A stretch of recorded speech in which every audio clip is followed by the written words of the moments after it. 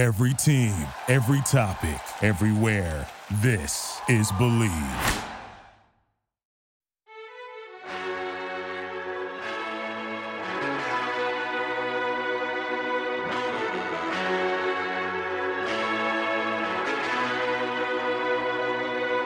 Let's go.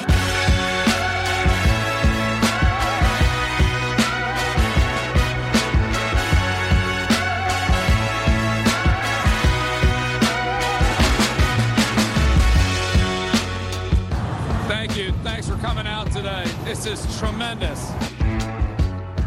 Do you know how easy this is for me? Welcome back, everybody, to another episode of SEC QB, brought to you by Believe Podcast Network, and brought to you also by betonline.ag. And speaking of BetOnline, the NFL season is in full swing. You might not be at the game this year, but you can still be in on the action at BetOnline. And Josh is coming off a big 5-1 weekend in the SEC last week with his picks.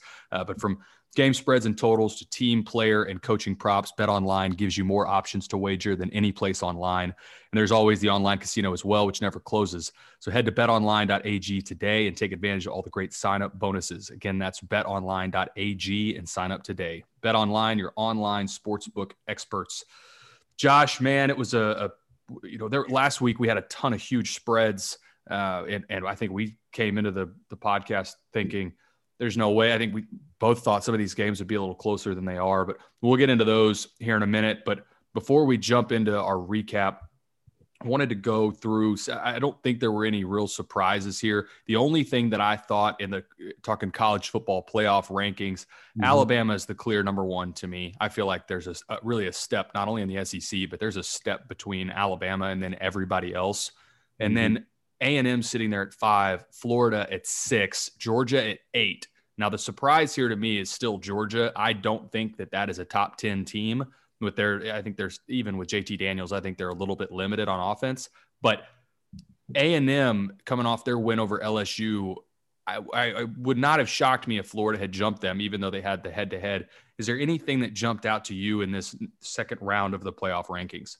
Well, A&M at 5, Florida at 6, and we're gonna see Florida and Bama. I have a real good feeling Florida's going to beat Tennessee this week. We're going to see them, like you mentioned, Bama, clear number one. I think they're the most well-rounded team in all of college football. When you see what they've done defensively over the past 3 or 4 games, I mean, it's like their defense is catching up, and it was a concern there early in the year. So I think they are a clear-cut number one, way above Texas A&M, has a great defense, but Kellen Mond looked shaky last week against LSU, who doesn't have a very good defense. And so that kind of put some question marks in my head to really how good is A&M's offense, and then Florida's offense is great, but their defense gives up a ton. And especially that secondary that Florida has, they give up points. Florida and Texas A&M are more offense or defense rather than complete team at this point. I think Georgia is getting better because they're able to throw the ball a little bit better than they did at the beginning of the year. The defense has always played pretty good, and then they've got a great run game. They had 3 running backs last week rush for over 75 yards. So I think they're a good balanced team, but I do think that Florida's offense is better than any of those other one side of the ball offensive defensive teams on any of those 3, Texas A&M, and Georgia. So I like Florida's offense. I think they should be at number 5, but we'll wait and see. I think Bama's so strong that they could embarrass about anybody that they play. Yeah, the only thing that I would say to sort of stick up for Texas A&M here, because I watched that full game. I was in Houston for the Rice game, and all of Texas was blanketed with this massive rain shower all day Saturday, and it rained all day. And in College Station, I'm not sure people realized how hard it was raining for most of that game. Texas A&M still didn't look great on offense. Kellen Mond did not play that well. But I think it's been overshadowed. I think the storyline's just become, well, Texas A&M didn't look very good on offense. Well, I'm not sure that there's too many offenses that would have looked that good because there was a downpour for most of that game. And sometimes when you're on camera, it didn't look that way, but it was raining pretty hard. It was tough to throw the ball in that game. Now, looking forward, Texas A&M has an opportunity. I get that Auburn, especially against Alabama, has not been what we thought Auburn was going to be to this point in the season. But there's a chance here for A&M. This if you go out and win convincingly, A&M's only beating people by about 8 points a game. And some of the teams they've played in the SEC, go back to Vandy in week 1. This LSU team, I mean, they should have won that game by more than they did. They're not winning by, big enough margins to win over the committee right now. But I think this is an opportunity for them if they go beat Auburn convincingly, and then they go on the road and beat Tennessee, which they should beat them convincingly. That's what you need if you're A&M. You got to have that happen. And then you need some movement up top where a Notre Dame or a Clemson falls out. And then who knows what's going to happen with Ohio State. It's the Ohio, Barry Alvarez came out and said they need to adjust the rules to try and make sure that they get Ohio State in, which I can't believe he went on record and said that. But there's a chance here that A&M is sitting at the end of the season at 8-1 and they get left out by a 5-win Ohio State team. So we'll see what happens down the stretch. But if you were, I get they have the head-to-head, but just straight up neutral field, who do you think wins if they were to play again between Florida and A&M at this point in the season? I think it'd be a game. It'd be a close game. There's no question about it. I think the strengths they balance each other out. I mentioned Florida's offense, Texas A&M's defense. I mean, Texas A&M's defensive line is as disruptive up front as any that I've seen this year. LSU's not a good team. That's who they played last week, and LSU's got a lot of young players. But, I mean, they really gave them fits. LSU couldn't run the ball at all. They couldn't throw the ball at all. They pressured the two freshman quarterbacks, and it really gave them issues. I think it'd be another solid game. I like Florida's offense. I think because of the success that Trask is having through the air with all the touchdown throws. I think he's got 34, and now Pitts is back and playing in an amazing role for them, catching balls all over the yard. I mean, it's fun to watch. So I think that it would be a similar game. I do think that Florida's offense has gotten better through the year, and we've seen Trask really, really get hot. And sometimes you can ride some of that momentum. It would be interesting. I would probably lean towards Florida, to be honest with you. But because you mentioned the bad weather game last week, maybe I've got a bad taste in my mouth on A&M's offense because Kellen Mond completed about 30% of his passes last week. So if he comes back this week and has a huge game against Auburn, I could say something completely different because it's not easy to go on the road and beat Auburn. It's not, and we'll get a chance. I really do think this will be a really important game for A&M, more important than I think most people are giving it credit, because Auburn's just not that good this year. But if they go out and win convincingly, I think that will help them tremendously getting into the playoff. As we look back on this past week, we'll jump right into Florida. Obviously, Kyle Trask has really put himself not only in the Heisman conversation, but he's got a chance. His Heisman moment would be if they were to beat Alabama in the SEC championship. Mm-hmm. And now that I sit here and say it, I'm not sure if the Heisman is given before or after the SEC championship, but for his sake, I hope that it's after, because he's playing phenomenal football, and they obviously 34-10 over Kentucky. Anything that jumped out to you in this one? I thought Florida would be a little bit more, I guess, scary on offense. They scored 34 points. Trask has done an amazing job. 3 touchdown passes or more in 8 straight games, which is a school record, passing Danny Werfel. We all know Danny Werfel won the Heisman Trophy back for Spurrier in the fun and gun days. And Pitts, of course, I mentioned earlier, was huge in his comeback, kind of welcome back moment, I guess. Kentucky, they couldn't run the football against Florida, and that's a big deal. If Florida can stop the run, and I know they're vulnerable in the pass game, then they're going to have a lot of success down the road. And Bama, when they play Bama in the SEC championship, because it's going to happen, they're going to have to shore up the back end of that defense, because Mac Jones and Alabama can throw the football so well. So it's going to come down to either a shootout versus Bama, or, can Bama just run away with that game, because Florida's defense is not going to be able to, handle all the weapons that Bama throws at them. So both teams have great offenses. I think Bama's defense is just an elite defense, when Florida's is a middle-of-the-road defense at best. Yeah, I'm sitting here looking at it right now. The Heisman is given on January 5th of this year, so we'll be on the other side of the championship game. So Kyle Trask is going to have a chance if he plays well and they were to beat Alabama, I think he wins the Heisman. I'm not sure that there's anybody that's going to be able to take that over from him. The game that, oddly enough, grabbed the most headlines, and aside from the Sarah Fuller story, I don't think it would have happened. Missouri 41, Vanderbilt 0. I was sitting there in the press box at Rice doing my prep, but also watching the Vanderbilt game, and I'm scrolling through Twitter, and it felt like everybody in the world was cheering for Vanderbilt's offense to just get in range, give this girl a chance to kick a field goal, and then doesn't happen. She does this. They're calling it a squib kick, which I'm not sure. Whatever they're calling it, I wish they would have just let her boot it, because she's 6'2". She's a SEC champion goalie. The girl can kick the ball a long ways, and they just didn't let her. I'm not sure why. And then after the game, Derek Mason gets let go. There's now rumors that there's some veteran players for Vanderbilt that aren't going to play. Who knows if that's because of her, if that's because of Derek Mason being let go. Vanderbilt's got some problems. Is there anything? Did you watch this game, or did you see any of this stuff? I saw a little bit of it. Of course, I watched the highlights, and I try to catch up after Saturday happens, and you kind of go through all the games. I mean, Vandy was outgained 603 yards to 196, and Connor Bazelak, the quarterback at Missouri, had a great day, 30-37, over 300 yards. Missouri held. Missouri's playing great defense, and they've held, I think, 3 of the last 4 opponents to under 10 points. Vandy. You mentioned Vandy in their season and how bad it's gone, but they've never gone winless, and they could go winless this year. Ken Seals had only 79-yard passing last week for Vanderbilt. That kind of limits you to get into scoring position. So this girl could make a kick or an extra point. It didn't happen. Derek Mason gone now. Who's next up for Vandy? That's really going to be the storyline at Vandy is, can they get a win before the end of the year? And then who's going to be the next head coach? Yeah. And then the other big storyline from the weekend,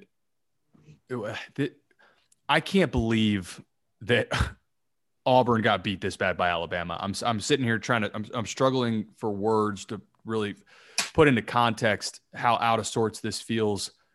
Auburn is bad. They're not this bad. And it feels like, I don't know where the emotion has to come from, but I watched most of this game. Alabama outclassed them. They were more physical. They did everything better. It didn't matter. All facets of the game, 42-13 over Auburn. I can't think of a game that was this one-sided in this rivalry. Can you? Not in recent years, not in the last decade. Auburn has always played them tough. Malzahn has always coached well against Saban.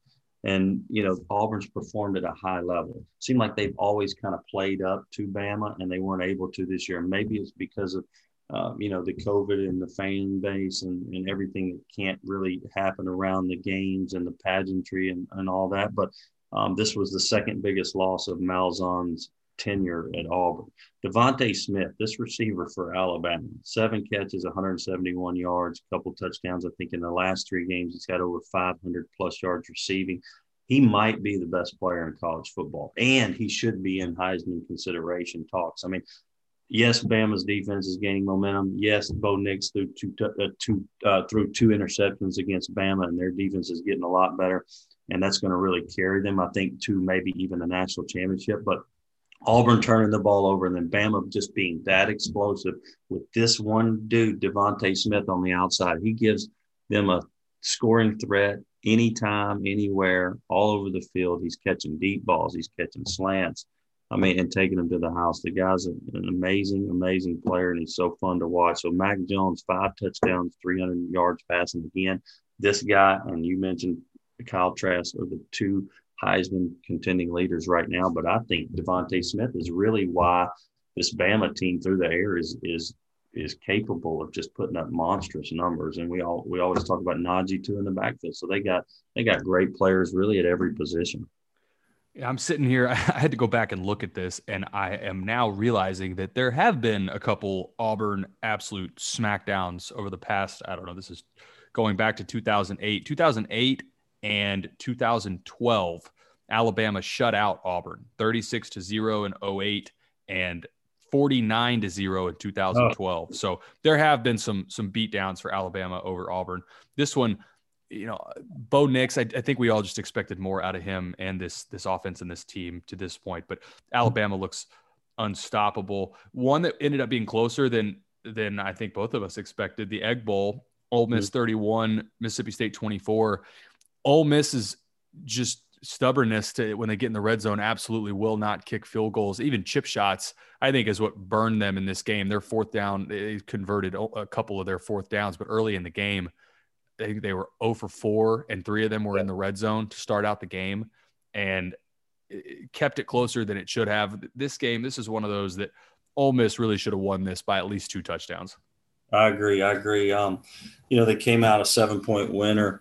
A little too close for comfort, probably for Lane, because they played well enough. And like you mentioned, they just didn't convert on some fourth down stuff. They probably should have kicked some field goals. He doesn't like to do it. I was impressed with both quarterbacks. Matt Corral, again, played well, 385 yards throwing the football through the air. Elijah Moore, he's had an unreal year. The all-everything receiver that they have there. They're really a three-headed monster offensively, because this Ely, Jared Ely, he can run the football, and he's super impressive too, carrying the rock. So I like what they do on offense, and they're fun to watch. Will Rogers, the freshman, what moxie he has, though, at MSU, at Mississippi State, 45 of 61, 440 yards, 3 touchdowns, no picks.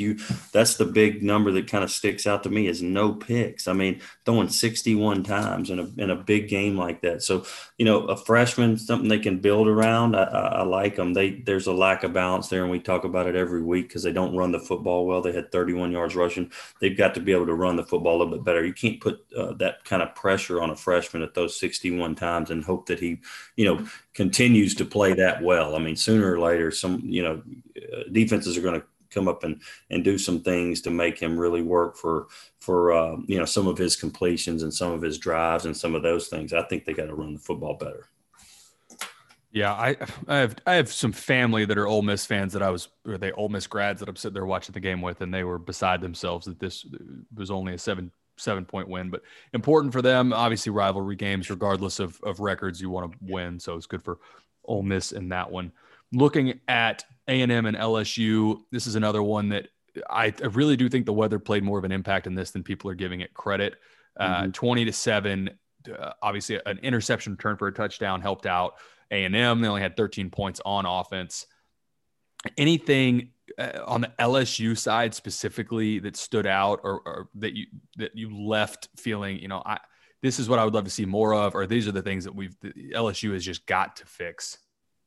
I think we got to fix the offensive line play, and we are playing with 2 freshman quarterbacks, and they struggled. TJ Finley, 9 of 25 from a completion standpoint, percentage standpoint. I mean, I just think we don't run the football well. We had 36 yards rushing. LSU did. That's dismal. You can't win a big game rushing the ball for 36 yards and then having a QB, your starter, complete 9 of 25. I mean, I just think that there's just not enough push up front offensively and in pass pro too, to really help these young quarterbacks out. And it just wore them out over time. I mean, LSU scored a late touchdown. Terrace Marshall got him a touchdown. He ended up opting out this week, so he's not going to play. The big-time receiver, Terrace Marshall, against Bama this week, and the rest of the season he's done. So that's really going to hurt LSU. But we just don't – LSU just doesn't have the firepower that they – and that offensive line needs to really play a lot better, and hopefully they'll have that shored up for next season, because it doesn't look like this year is going to be a very good year offensively for them.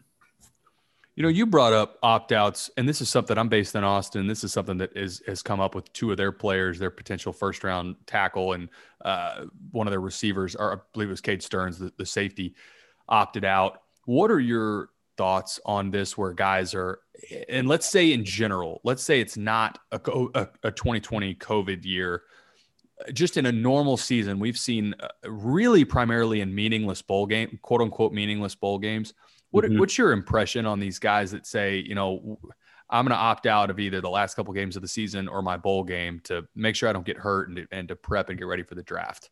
I'm glad you asked me this. I cannot stand it, because, your teammates and all the things you do in the off season, how this all works. You work so hard together, And then, if you have a star wide receiver or a star left tackle or whoever it would be, a star safety, I haven't seen many quarterbacks decide to opt out because they are the team, right? I mean, everything gets kind of centered around the quarterback. So thank God that's not happening much.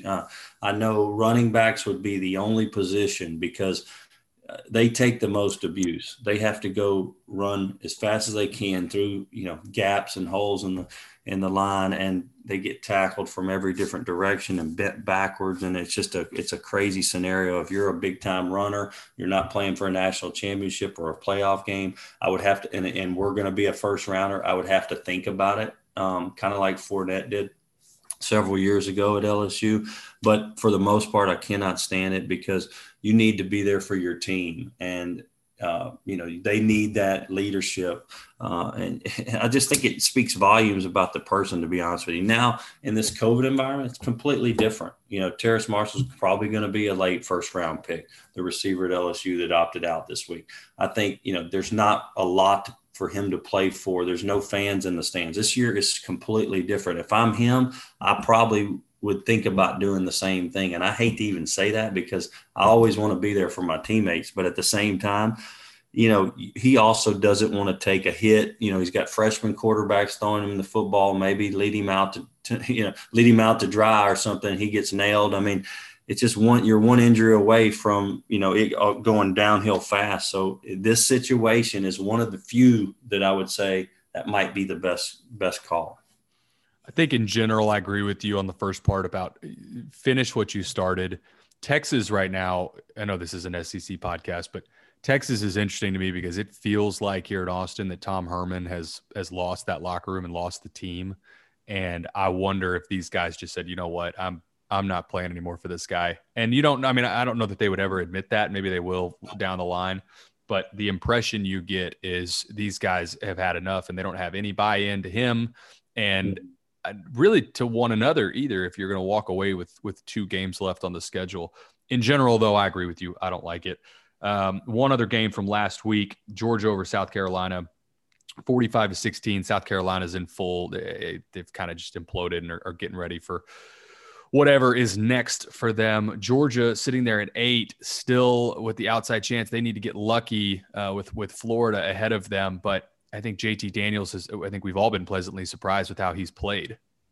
Yeah, no doubt. I mean, he's had 2 good games back to back. They only had him throw 16 times last game. That's because they were running the rock so efficiently. James Cook, 6 carries, 104. Zamir White, 13 carries, 84. I mean, they're running the football.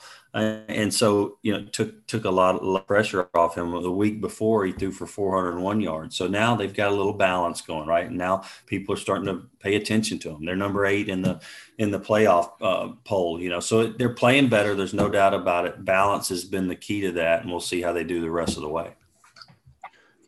It was last week, again, there were some huge spreads, and there were some huge margins of victory. So, Vegas knows more than we do, which we already knew that. As we look ahead for this upcoming week, a couple large spreads, a couple one-score games. We'll jump right into it. Arkansas at Missouri. Missouri's favored by 5. Yeah, Missouri's playing well. Big-time defensive efforts of late. Arkansas took a week off last week. 2 Coach of the Year candidates, Pittman and Drinkwitz, 2 good coaches, man. Arkansas's forced the league-high 13 picks. Missouri's defensive line, offensive line's healthy. I like Missouri. At home, -3.5, I'll take Missouri. Yeah, I'm going to go Missouri as well. I think this is a team that early in the year, they're figuring out it's a new coaching staff. It's a bizarre year, but they're playing with a lot of confidence right now. So I'm going to go Missouri as well. Next game, this is the one that we talked about earlier. I actually think that this line should be more than it is, but A&M, again, their margin of victory is only 8 points, so they don't blow people out. A&M's on the road at Auburn. Auburn is +7. I think I'm a little different from you on this. I think it's going to be a close, tough ball game, a defensive ball game, low scoring, 23-20. A&M wins, but barely. I think we got 2 good college quarterbacks, but not great. I think they both possess same abilities. They can run the football. They can get out of some jams, but they're not super accurate in the pass game. Kellen Mond's going to bounce back and play better, but Nix probably will too, because Bama last week was not an easy task. This game's going to play close, I think. I'm with you on this one, and it's because of A&M's margin of victory. They don't blow people out, and they should beat this Auburn team by a couple touchdowns, but it's just not in this team's DNA for whatever reason. They have a hard time putting people away and really running away from people. So I'm going to go Auburn as well here. I think A&M wins the game, but I think it's close. Now, Florida on the road at Tennessee. Florida's favored by 17. I take Florida minus 17. I think 42-17 or something like that. Florida can wrap up the East by beating Tennessee. They've had a couple of lackluster performances offensively the last 2 weeks. Tennessee's dropped 5 in a row.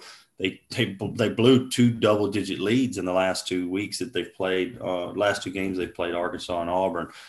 Tennessee could spoil Trask Heisman campaign, but it ain't going to happen. I think they got too much offensively. With all the weapons that Mullen has, I like Florida. You and I are in lockstep this week. I'm going Florida as well.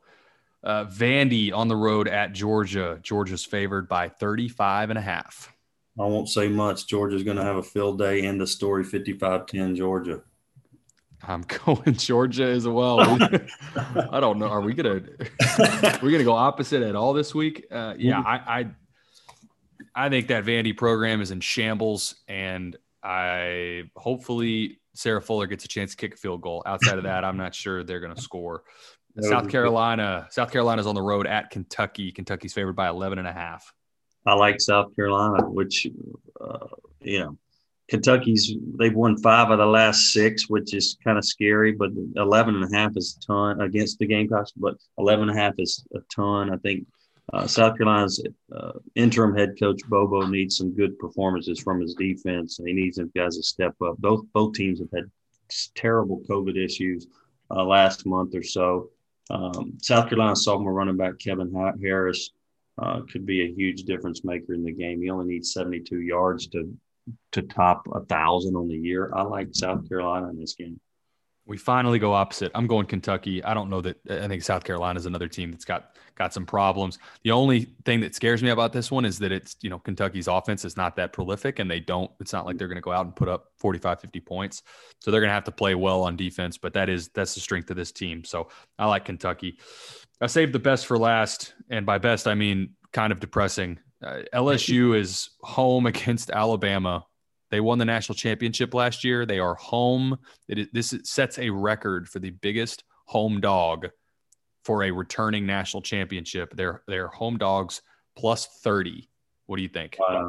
Last year I was able to go to the game. It was 1 versus 2, much different this year. LSU has not played well at all. And the last time that LSU won back-to-back games was 2010, 2011 against Bama. Bama has not allowed a touchdown in its last 11 quarters at Tiger Stadium, including 1 overtime possession as well in there. It's LSU's first home game in 6 weeks, but it really doesn't matter this year with COVID and the fans, which is weird. I think LSU ranks 120th in pass defense. Mac Jones is going to have a huge day. Brutal secondary by LSU, brutal defense. I think Alabama is an amazing team, and I think they roll them. I do think they're going to cover the 30, which is just absolutely insane that I'm saying that, but they will. I think it's going to be 50-14.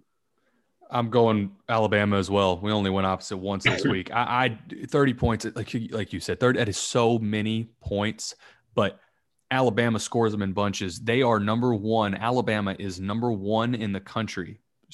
Number 2 in the country in points differential. They win their games by an average of 30 points. Mm-hmm. So, and that's against, LSU is not the worst team in the conference, but unfortunately this year, they're not that far from the bottom. I'm going Bama as well. And I just can't believe that we're saying this. You think back to what this team was in January of this year for LSU, and how the mighty have fallen with opt-outs, with guys. It starts with the guys that get drafted, but Coach O's got a mountain to climb, and this is something looking forward.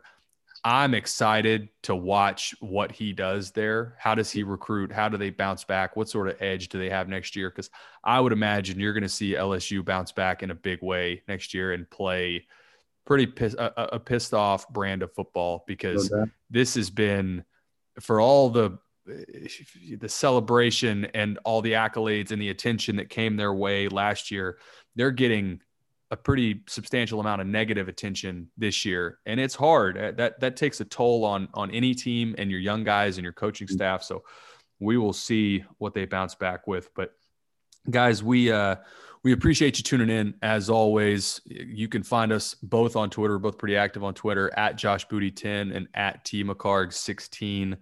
And if you like the podcast, subscribe, rate, review.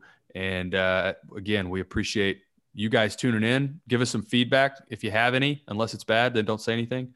And we will see you guys next week. Thank you for listening to Believe. You can show support to your host by subscribing to the show and giving us a 5-star rating on your preferred platform.